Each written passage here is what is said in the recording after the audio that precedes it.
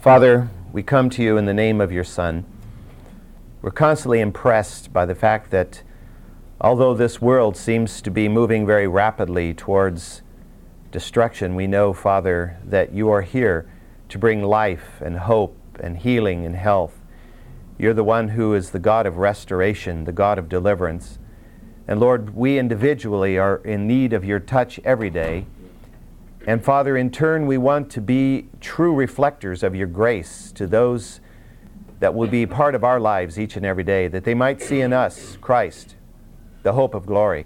Lord, I pray that as we study the Word of God, that the truth of what you are saying to your people will be made real and clear to each of us individually. And to the degree to which we have something in this passage to understand for ourselves today and for the walk that will be before us in the week ahead, I pray that you will reveal that to us. We invite your Holy Spirit to be divinely, powerfully present here this morning and bringing about his perfect will in each life. And Lord, throughout this complex this morning in every class, we ask that you will minister, and in the service that you will bless the choir and the ensemble and all the ministry of music as it takes place. And for those who are not with us this morning, Lord, bless those that are ill and those that are away. Grant your touch in their lives. In Jesus' name, amen. If you'll turn to the 20th chapter of Deuteronomy, Deuteronomy chapter 20, I'd like to read the first 9 verses to begin with this morning. Deuteronomy 20, beginning at verse 1. When you go out to battle against your enemies and see horses and chariots and people more numerous than you, do not be afraid of them. For the Lord your God, who brought you up from the land of Egypt, is with you. Now it shall come about that when you are approaching the battle, the priest shall come near and speak to the people. And he shall say to them, Hear, O Israel, you are approaching the battle against your enemies today. Do not be faint-hearted. Do not be afraid or panic or tremble before them. For the Lord your God is the one who goes with you, to fight for you against your enemies, to save you. The officers also shall speak to the people, saying, Who is the man who has built a new house and has not dedicated it? Let him depart and return to his house, lest he die in battle and another man dedicate it. And who is the man who has planted a vineyard and has not begun to use its fruit? Let him depart and return to his house, lest he die in battle and another man begin to use its fruit. And who is the man that is engaged to a woman and has not married her? Let him depart and return to his house, lest he die in battle, and another man marry her. Then the officers shall speak further to the people, and shall say to them, Who is the man that is afraid and faint-hearted? Let him depart and return to his house, so that he might not make his brothers' hearts melt like his heart. And it shall come about that when the officers have finished speaking to the people, they shall appoint commanders of the armies at the head of the people. The promises and the instructions which are given to us, especially in the first 4 verses of this particular passage, are premised upon the legitimacy of the impending war. The war that they are to engage in has to be a war that God has authorized. And God, of course, does not authorize war just for the sake of war. He does it for a specific purpose. And as we understand from the occupation of Canaan, which is going to be taking place as we move into the book of Joshua, that God has delivered to them a land that was promised to them 500 years before. And war had to be a part of this. And we've already talked about some of the details of that before. What's interesting in this particular passage is that we read that as they're prepared to go to war, the priest was to come and speak to the troops. In other words, there's a chaplaincy, if you will. And the priest was to come to the men and remind them, God is with you. Do not be faint-hearted. God will give the victory. God will give the victory. This was to be true regardless of whether they were facing horses and chariots and were greatly outnumbered by the enemy. Remember, Israel has just come out of 40 years in the wilderness. What does Israel know about chariots? What does Israel know about horses? They have none of that equipment. They have no training in the use of them. They were a slave people. They have learned warfare purely from doing it in the previous decade or so. And so they are not a highly trained, highly equipped professional army marching into the land of Canaan. And so it was obvious that if they were to win, it would be because God gave them the victory. I think it's very important as we look at a passage like this to understand that we're not just dealing with events which took place long ago involving Israel fighting some heathen power. We learn from these passages truth that speaks to our hearts today, because warfare, whether it be physical or be spiritual or be both, has the same basic foundations and same basic biblical directions. The physical enemies of Israel were virtually always the spiritual enemies of the living God. Therefore, I don't think it is over-spiritualization to parallel a passage like this with Ephesians chapter 6.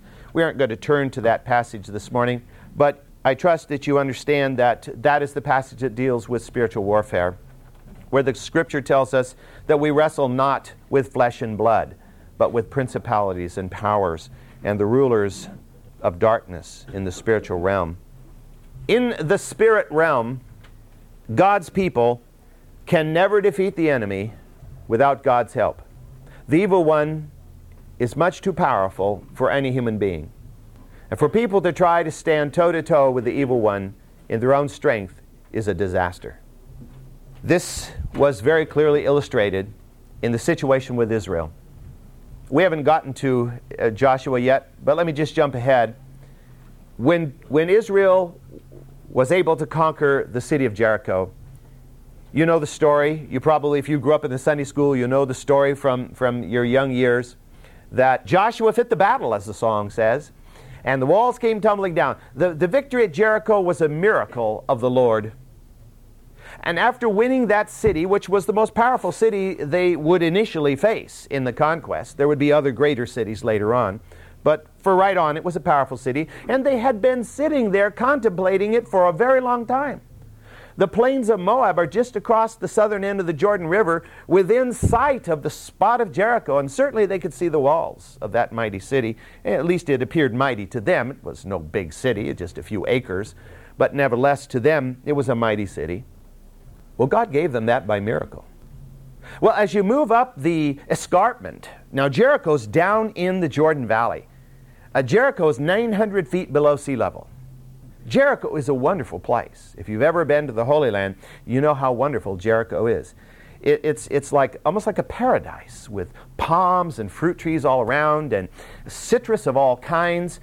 And one of the times when we were there in January, it was wonderful, 72 degrees. We're at Jerusalem, it was freezing and snowing. You know, it's 900 feet below sea level. and it's a warm place. And the city of Jericho, from there, in order to get up to the highlands, you have to go up the escarpment. And as you reach the top of the escarpment, there was a little town called Ai. The little town of Ai was just that, a small town. It had walls around it, but it was only a fraction of the size of Jericho. And so after the miraculous victory at Jericho, the Israelites rather nonchalantly attacked the city of Ai. It was a weaker city, and the forces sent against the city of Ai greatly outnumbered the army of Ai. And yet, you know, if you've read the early portion of the book of Joshua, that there was sin in the midst of Israel. And because of that sin, they faced a humiliating defeat. Their army turned and ran in the face of a smaller army. And of course, they threw themselves on the faces, wondering why God had not given them the victory. And of course, God had to point out there was sin in their midst. Without God's help, God's people have no hope of victory. With God's help, God's people have no chance of defeat. This is the truth of Scripture. You and I face overwhelming enemies. These enemies are delineated for us in the Epistle of John. They're called the world, the flesh, and the devil. You and I live in the world, we dwell in the flesh, and we're assaulted by the evil one frequently.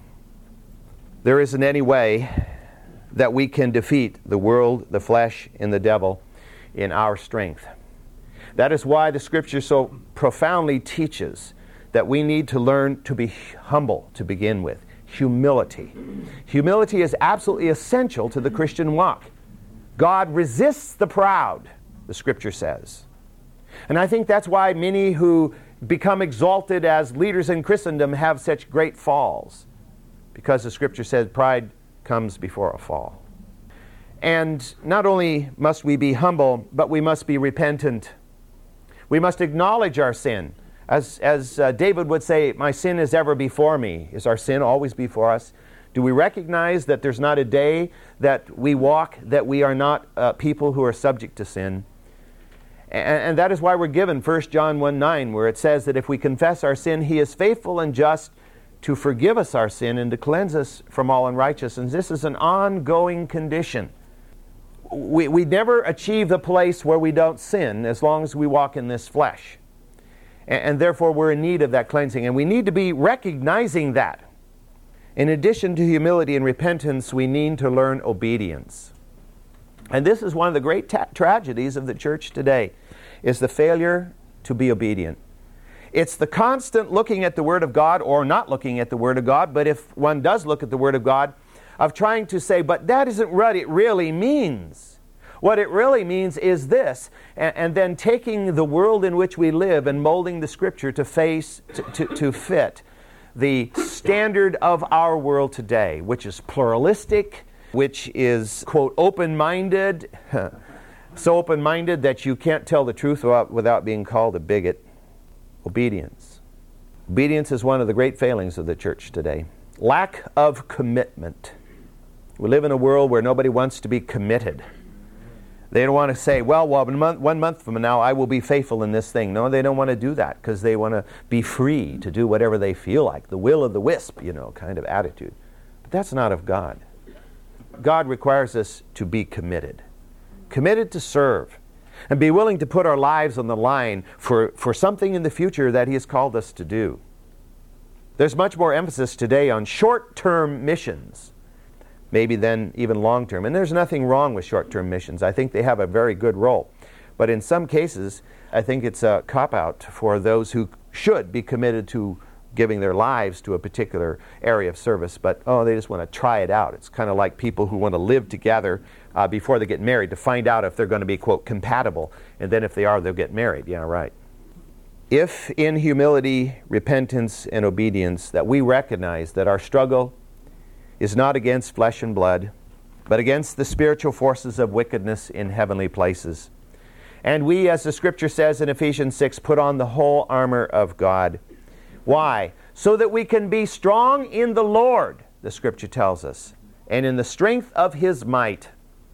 In Proverbs 21 we read this, victory belongs to the Lord. Victory belongs to the Lord.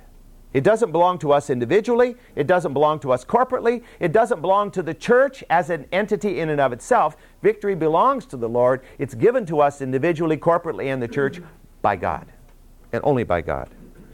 In Zephaniah 3 we read, the Lord your God is in your midst, a victorious warrior. He will exult over you with joy. He will rejoice over you with shouts of joy. Can you imagine God rejoicing over you or me? Amen. Often I think we're up there and He's looking at us and saying, oh, brother.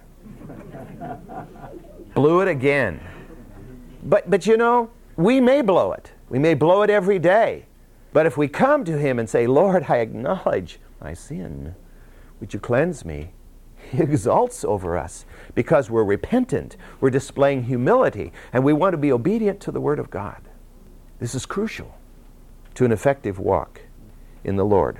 There is no force in the universe that can seriously challenge God, let alone defeat Him. We become, if we watch too many movies, we become convinced of the idea that God's here and the devil's here and there's a mighty war going on, and it's really kind of, we'll have to wait and see who wins.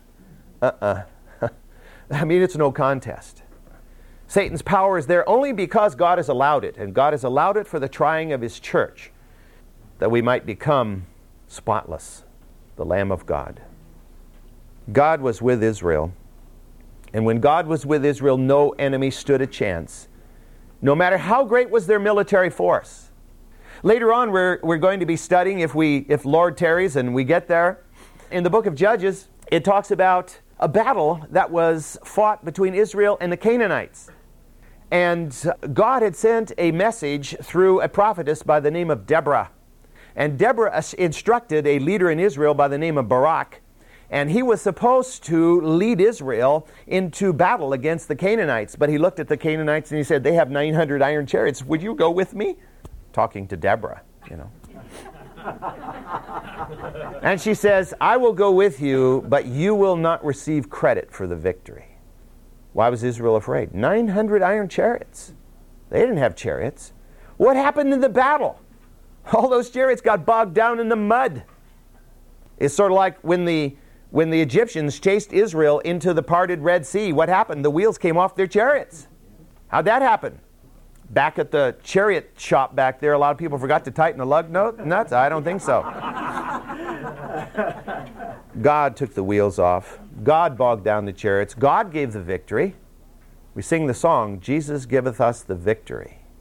Well, we used to sing it anyway. Is that true? Yeah, it's true. Was it true for Israel? It was true for Israel as it is true for us. All of these wars that Israel fought were at their root spiritual battles. They were not at their root physical battles. Oh, sure, soldiers went out, and as we're going to be looking a little further in the passage, soldiers died on both sides, but it was still a spiritual war. It was still a spiritual war. And you and I daily may not go out and do actual literal battle with somebody in the streets, I hope, but there is just as real a spiritual warfare going on. And it is just as horrendous as it ever was for Israel, for us. And the source of the victory is the same for us as it was for Israel. If we are on the Lord's side, we will not be afraid of the terror by night, or of the arrow that flies by day, or of the pestilence that stalks in darkness, or of the destruction that lays waste at noon. 1,000 may fall at your right side, and 10,000 at your right hand, but it will not approach you. Psalm 91. In this passage in Deuteronomy, in verses 5 through 9 of the passage, we discover that victories, even victories, were not won without losses. We also discover that God cares for every individual combatant. 3 times in this passage, we read the phrase, lest he die in battle. Lest he die in battle. God cared for the individual Israelite soldier. We have a tendency when we read the Old Testament to kind of lump all the Israelites together and think that God dealt with Israel just as a nation. He did not. He dealt with them individually, just as He does not deal with us as a church only, but with us as individuals. It's no different. And God cared about these individuals. And even though they were not to fear the enemy, no matter how strong the enemy might appear, because the Lord would fight for Israel, it was very likely that in the battle, some Israelite soldiers would die. One of the things I point out in history is that even though many nations in battle will have victory, and there will be much rejoicing over the victory, there will be individual soldiers who will not taste that victory because they're dead on the battlefield. You know, it doesn't matter how small or how large a war is. If you're one of those who's killed in battle, it's all over for you. It could be the greatest battle ever fought, as far as you're concerned, because you're gone from this planet. And so really, whether you're talking about the Spanish-American War with just a few hundred dying in the battlefield, or World War II with hundreds of thousands dying in the battlefield from the United States, for the few who died, it was all over, so it didn't really matter if it was a big war or a little war. There would be some Israelite soldiers who would die. Now you may remember when we studied back in Numbers chapter 31, that when Israel fought the Moabites and the Midianites, that they counted up their soldiers after the whole thing was over, and they found not a single one was missing. And you'll notice how you remember how they responded? Well, they were dumbfounded. They rejoiced to the Lord because they knew you don't go to battle and come back with all your men, normally. Not even Israel. And so that was an unusual thing. God can give victory with no losses, but that is not how it normally happens. And God alone knows why that's true. God can give us victory with no losses, but He doesn't choose to do that. We'll find out someday when He plays the great cosmic video. You know, that's what I think we'll spend the first few million years doing, watching the whole replay, you know, of creation all the way on. At least I hope so. Maybe I won't care by then, I don't know, but at this point it sounds like a great thing to do. Most of you are familiar with, and it was just recently brought to light again in the newest Christianity Today. You may remember the 5 men who died on Palm Beach on the Curaray River in Ecuador, who were taking the word of God, or trying to open the door at least, to what were called the Auca Indians, and which are called by themselves the Waorani Indians. And how that tragedy struck the world. It was just a shock to the world. 5 young men in the prime of their life, trained to do what God had called them to do, speared to death by a barbarous, naked, savage tribe. How can God let that happen? And many of us don't. That tends to overshadow the fact that just about 8 years before, the same thing happened in Bolivia, where 5 young men were killed by a primitive tribe trying to take the message of God in. And we look at that and we say, what a horrible loss. Victories are only won, usually with losses. And today, Steve Saint, who was the son of Nate Saint, who was the pilot of that expedition, is living amongst the Waoranis again. And there are hundreds of these barbarian people who know Jesus Christ. Hundreds have been won. The victory is God's, but the cost was 5 young men. Victories are won usually with losses. And what is really fascinating about this account now is that the same Waorani tribe, one of the ways by which they earn a little bit of income, because obviously being a jungle tribe, just living as basically hunter-gatherer people, they've had little source of income through their thousands of years of existence. One of the ways by which they earn a little income today is to host groups of outsiders who want to come in and witness what it's like to live in a primitive tribe.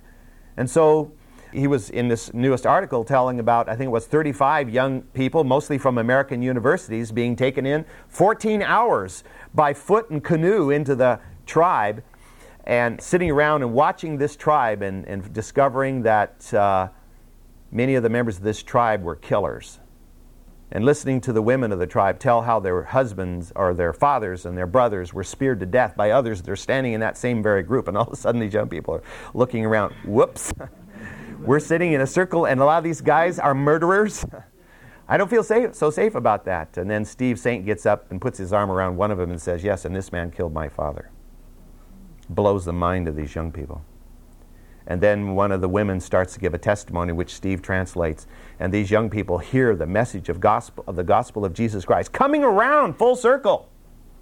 The 5 died on Palm Beach to give the witness to these people, and they died without any of them knowing Christ, but that opened the door. And now here are these primitive Waorani people 40 years later witnessing to young people from American colleges and universities, hearing the gospel of Jesus Christ. Why are you different now? What has happened?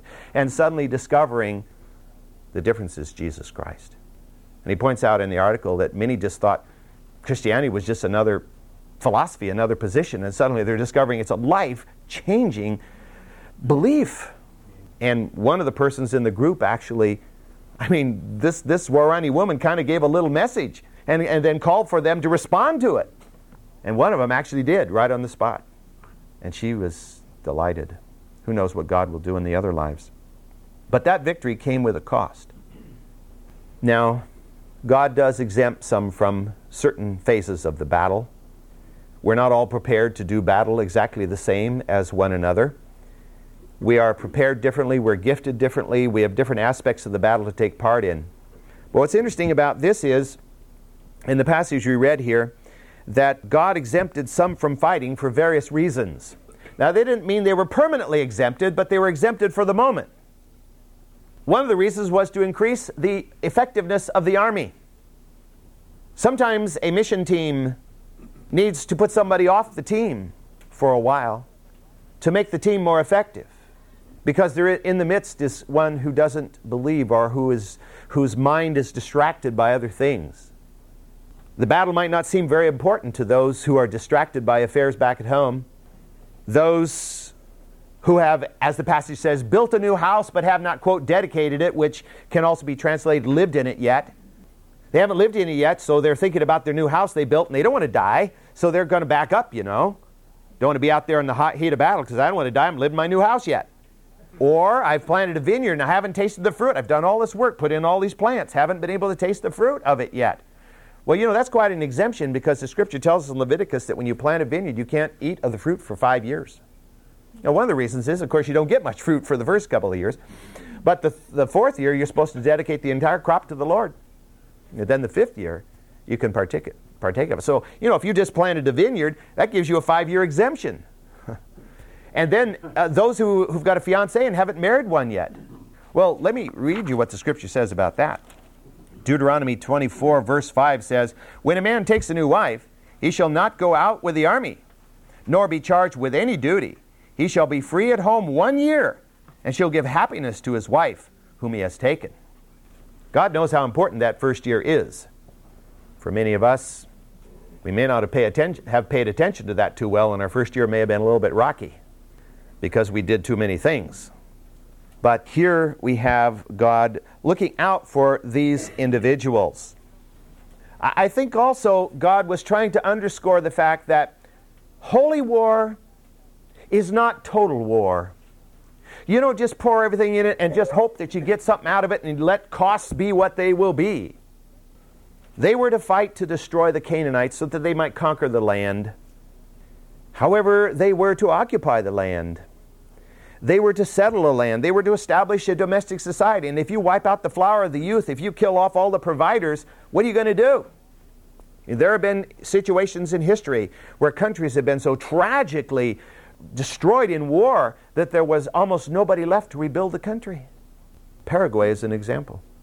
In the mid-1930s, Paraguay fought a war, and only 1/10 of the male population was left when the war was over. And it took a very long time for that country to restore a balanced population. And had anybody really desired to just simply take over Paraguay, they could have done it. There couldn't have been anybody left to resist. I think also, though, that God is demonstrating a care for those that have not yet experienced all the joys of life. Now, I'm not saying that God is going to make sure everybody experiences all the joys of life, but because there are greater joys for those of us who are believers than any of the joys of life might be. But God does care. He's expressing a care for each individual and wanting them to have the best opportunities, at least, to become a full-fledged member of the society and to grow up and mature and experience the good things of life. But I think maybe possibly above all is the fact that God wanted some to be exempted for the morale of the army as a whole. There's nothing more disturbing to an army than to be in battle and suddenly discover that many of your men are fleeing from the battle line, running to the rear. If you're familiar at all with the first Battle of Bull Run, Manassas Junction in the Civil War, you know that the Union had every reason to win because they had a larger army.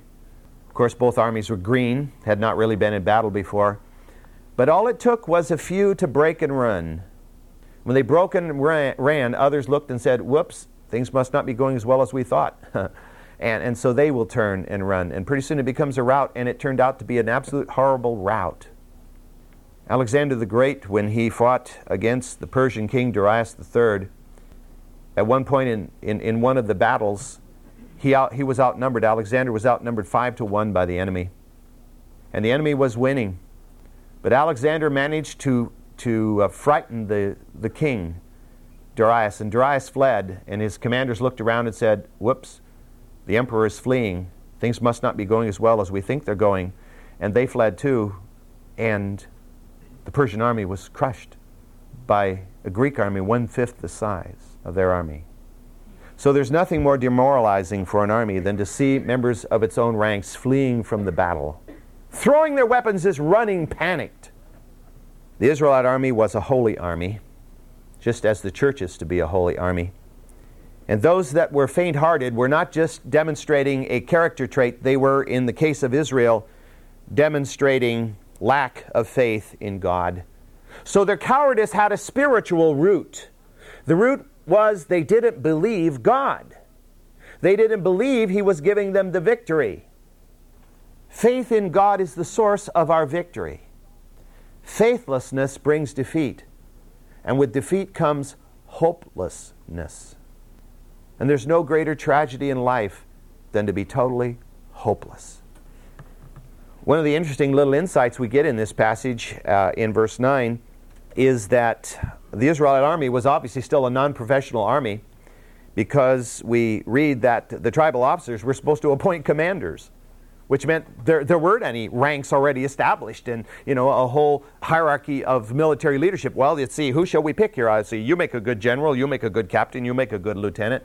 Picking guys out to lead the army, which helps us to understand that probably they weren't quite battle-hardened veterans either, for the most part. Oh, they had done some fighting, but they had to be selected by the political leaders, if you will, of the tribe as to who would lead the army.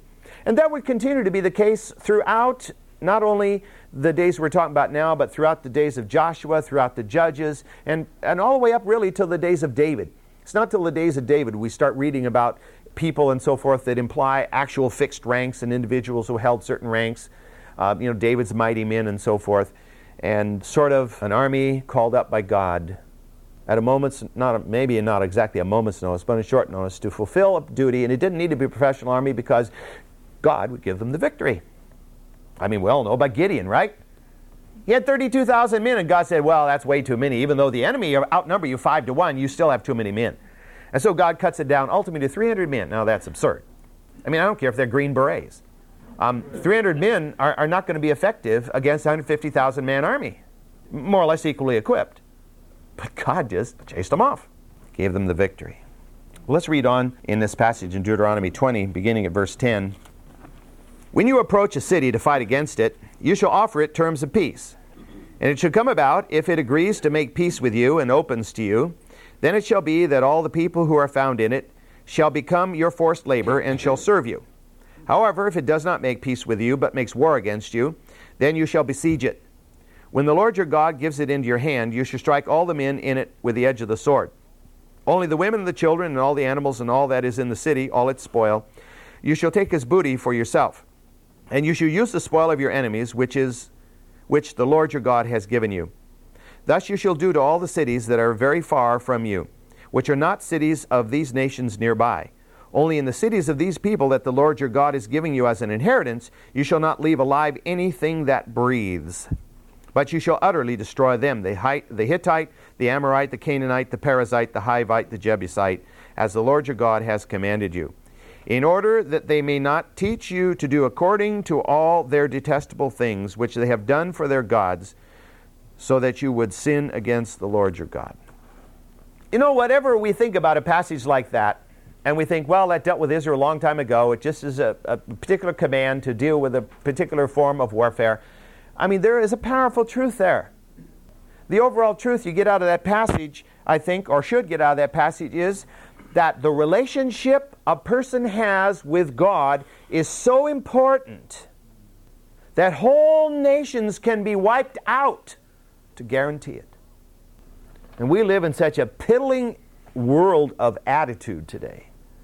A world in which we're so soft on crime and all these kinds of things that are such a huge movement in America against capital punishment, other kinds of things, because people have this idea that giving somebody a few more hours of life is the most important thing in the world. Not knowing that where their relationship with God is important, whether they have another minute of life or if they have 100 years of life. Because life is so meaningless compared to eternity, because it's over in a moment. As a practical matter and as a demonstration of mercy, the Israelites were to offer terms to any city that they were ordered to attack by God before they attacked it. Now this again demonstrates the character of God.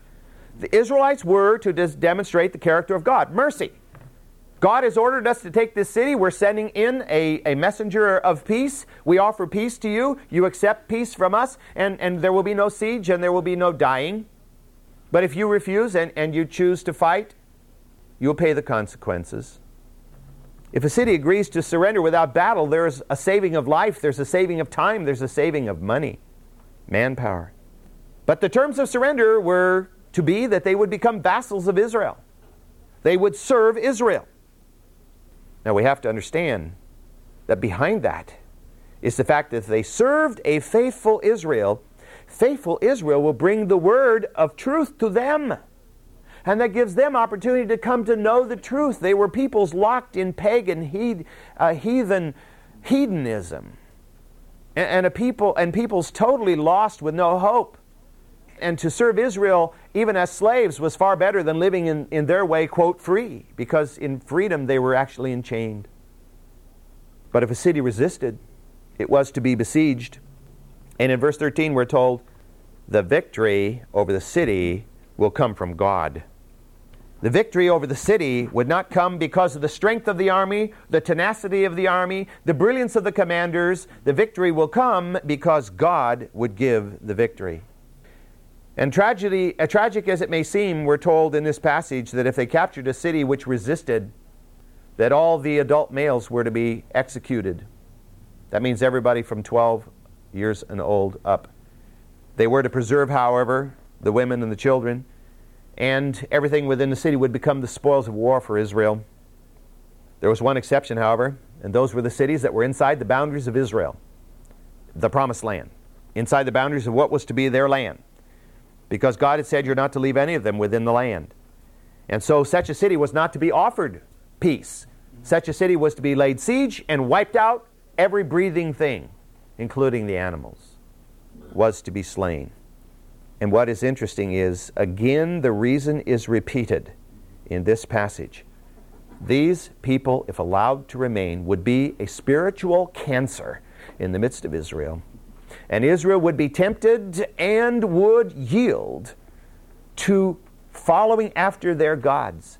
And so God said they are not to be allowed to remain in the midst because, in verse 18, in order that they may not teach you to do according to their detestable things which they have done to their gods, so that you would sin against the Lord your God.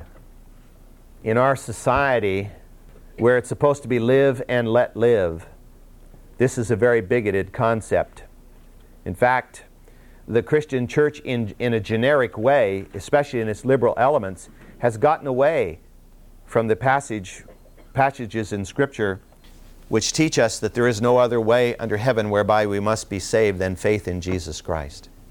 And many think they're being very magnanimous and very modern by saying, well, you know, as long as you're faithful to whatever you believe, it's going to be okay. That's the greatest lie from the pit of hell, and it's destroying more people every day in this country than probably any other lie, because it's so believable. And to accept it, you just fit into our society. You don't make any waves. You're looked upon as a modern, cultured American. You go back to the 19th century and you discover the roots of this in messages like those given by Henry Ward Beecher, whose father, Lyman Beecher, was a great evangelist, but Henry, he didn't want to rock the boat here. And so he started taking the blood out of the message of Jesus Christ, because blood's offensive to a cultured society. We don't want to talk about the blood of Jesus Christ, you know. And as a result, you end up with a social gospel where you just kind of rub each other's back and say, now, it's going to be okay here. Just, you know, hang in there, it's going to be all right. Without teaching the truth that the soul that doesn't repent perishes.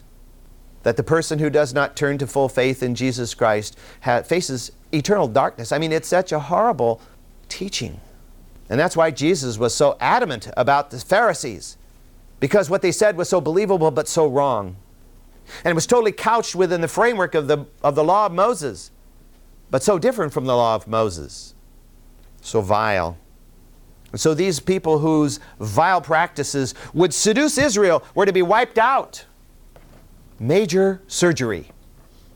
Then, as a practical matter, and we'll wind it up with this morning in the last two verses, we read that when you besiege a city a long time to make war against it in order to capture it, you shall not destroy its trees by swinging an axe against them, for you may eat from them, and you shall not cut them down. For is the tree of the field a man, that it should be besieged by you?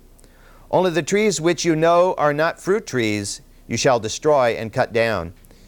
And you may construct your siege works against the city that is making war with you until it falls. At first, when you first read the first few lines, it almost sounds like an environmentalist statement. You know? You aren't going to cut down the trees. And then it says, but you can cut down the trees as long as they're not fruit trees. See, God is very practical. It's very common for a besieging army throughout history to cut down the trees, to use the wood for siege works against the city. Case in point, Jerusalem, year 70. The Jews had rebelled against Rome, and they had fought against Rome for 4 years. The Roman army finally clamped in on the city, surrounded the city. In order to build siege works to take the city, they leveled every tree within a 12-mile radius of the city of Jerusalem to use the wood to capture the city. That is why today when you go to the Garden of Gethsemane, you will not pray under the very olive trees Jesus prayed under. Oh, you will pray under the regenerated trees, because olive roots regenerate themselves. You can cut the tree down, it will grow up again. So you can pray under the trees whose roots were there in Jesus' day, but the tree itself is not, because the Romans chopped them all down. There was no Garden of Gethsemane when the Romans were done. So God is telling Israel, don't do that. Because I'm giving you this city, and what good is the city if you cut down all the fruit trees? Look how long it takes a fruit tree to mature. Don't be dumb. Cut down the other trees that don't bear fruit and leave the fruit trees stand, because you will use them. In other words, when you're laying siege to a city, depend on me. Don't depend on your concepts of how you must do this massive work in order to capture the city. Rest in the Lord. There was an article in yesterday's paper on the religion page. I only read a little part of it because the title was very disturbing to me. And it was something to the point that God is a severe taskmaster, or something like that. It's about somebody who pastors 2 small churches and teaches in a Christian school, is gone from 7 in the morning till 10 at night. And of course the implication is God makes him do all this. And so God is a severe taskmaster. I don't know whatever happened to the passage that says, where Jesus said, my burden is easy and my yoke is light. Or my yoke is easy and my burden is light, I guess. Same diff. I think sometimes we feel God is a severe taskmaster because we have assumed that he wants us to do things he has not called upon us to do. We bury ourselves and then we blame him. It's the work that God's doing. He does the work. We're to be the tools. We're to be the channel. But he does the work. He gives the victory. The Israelites didn't have to think up some convoluted plan to take every city and to fight every battle, and you do this and you do that. God will give the victory. They were faithful to fight, faithful to follow their leaders, faithful to trust him, but the victory was theirs through him. And so it is for us today. Next week we're going to move ahead to the 27th chapter of Deuteronomy and into the last days of the life of Moses. And so we'll be moving through the last chapters of Deuteronomy looking at Moses.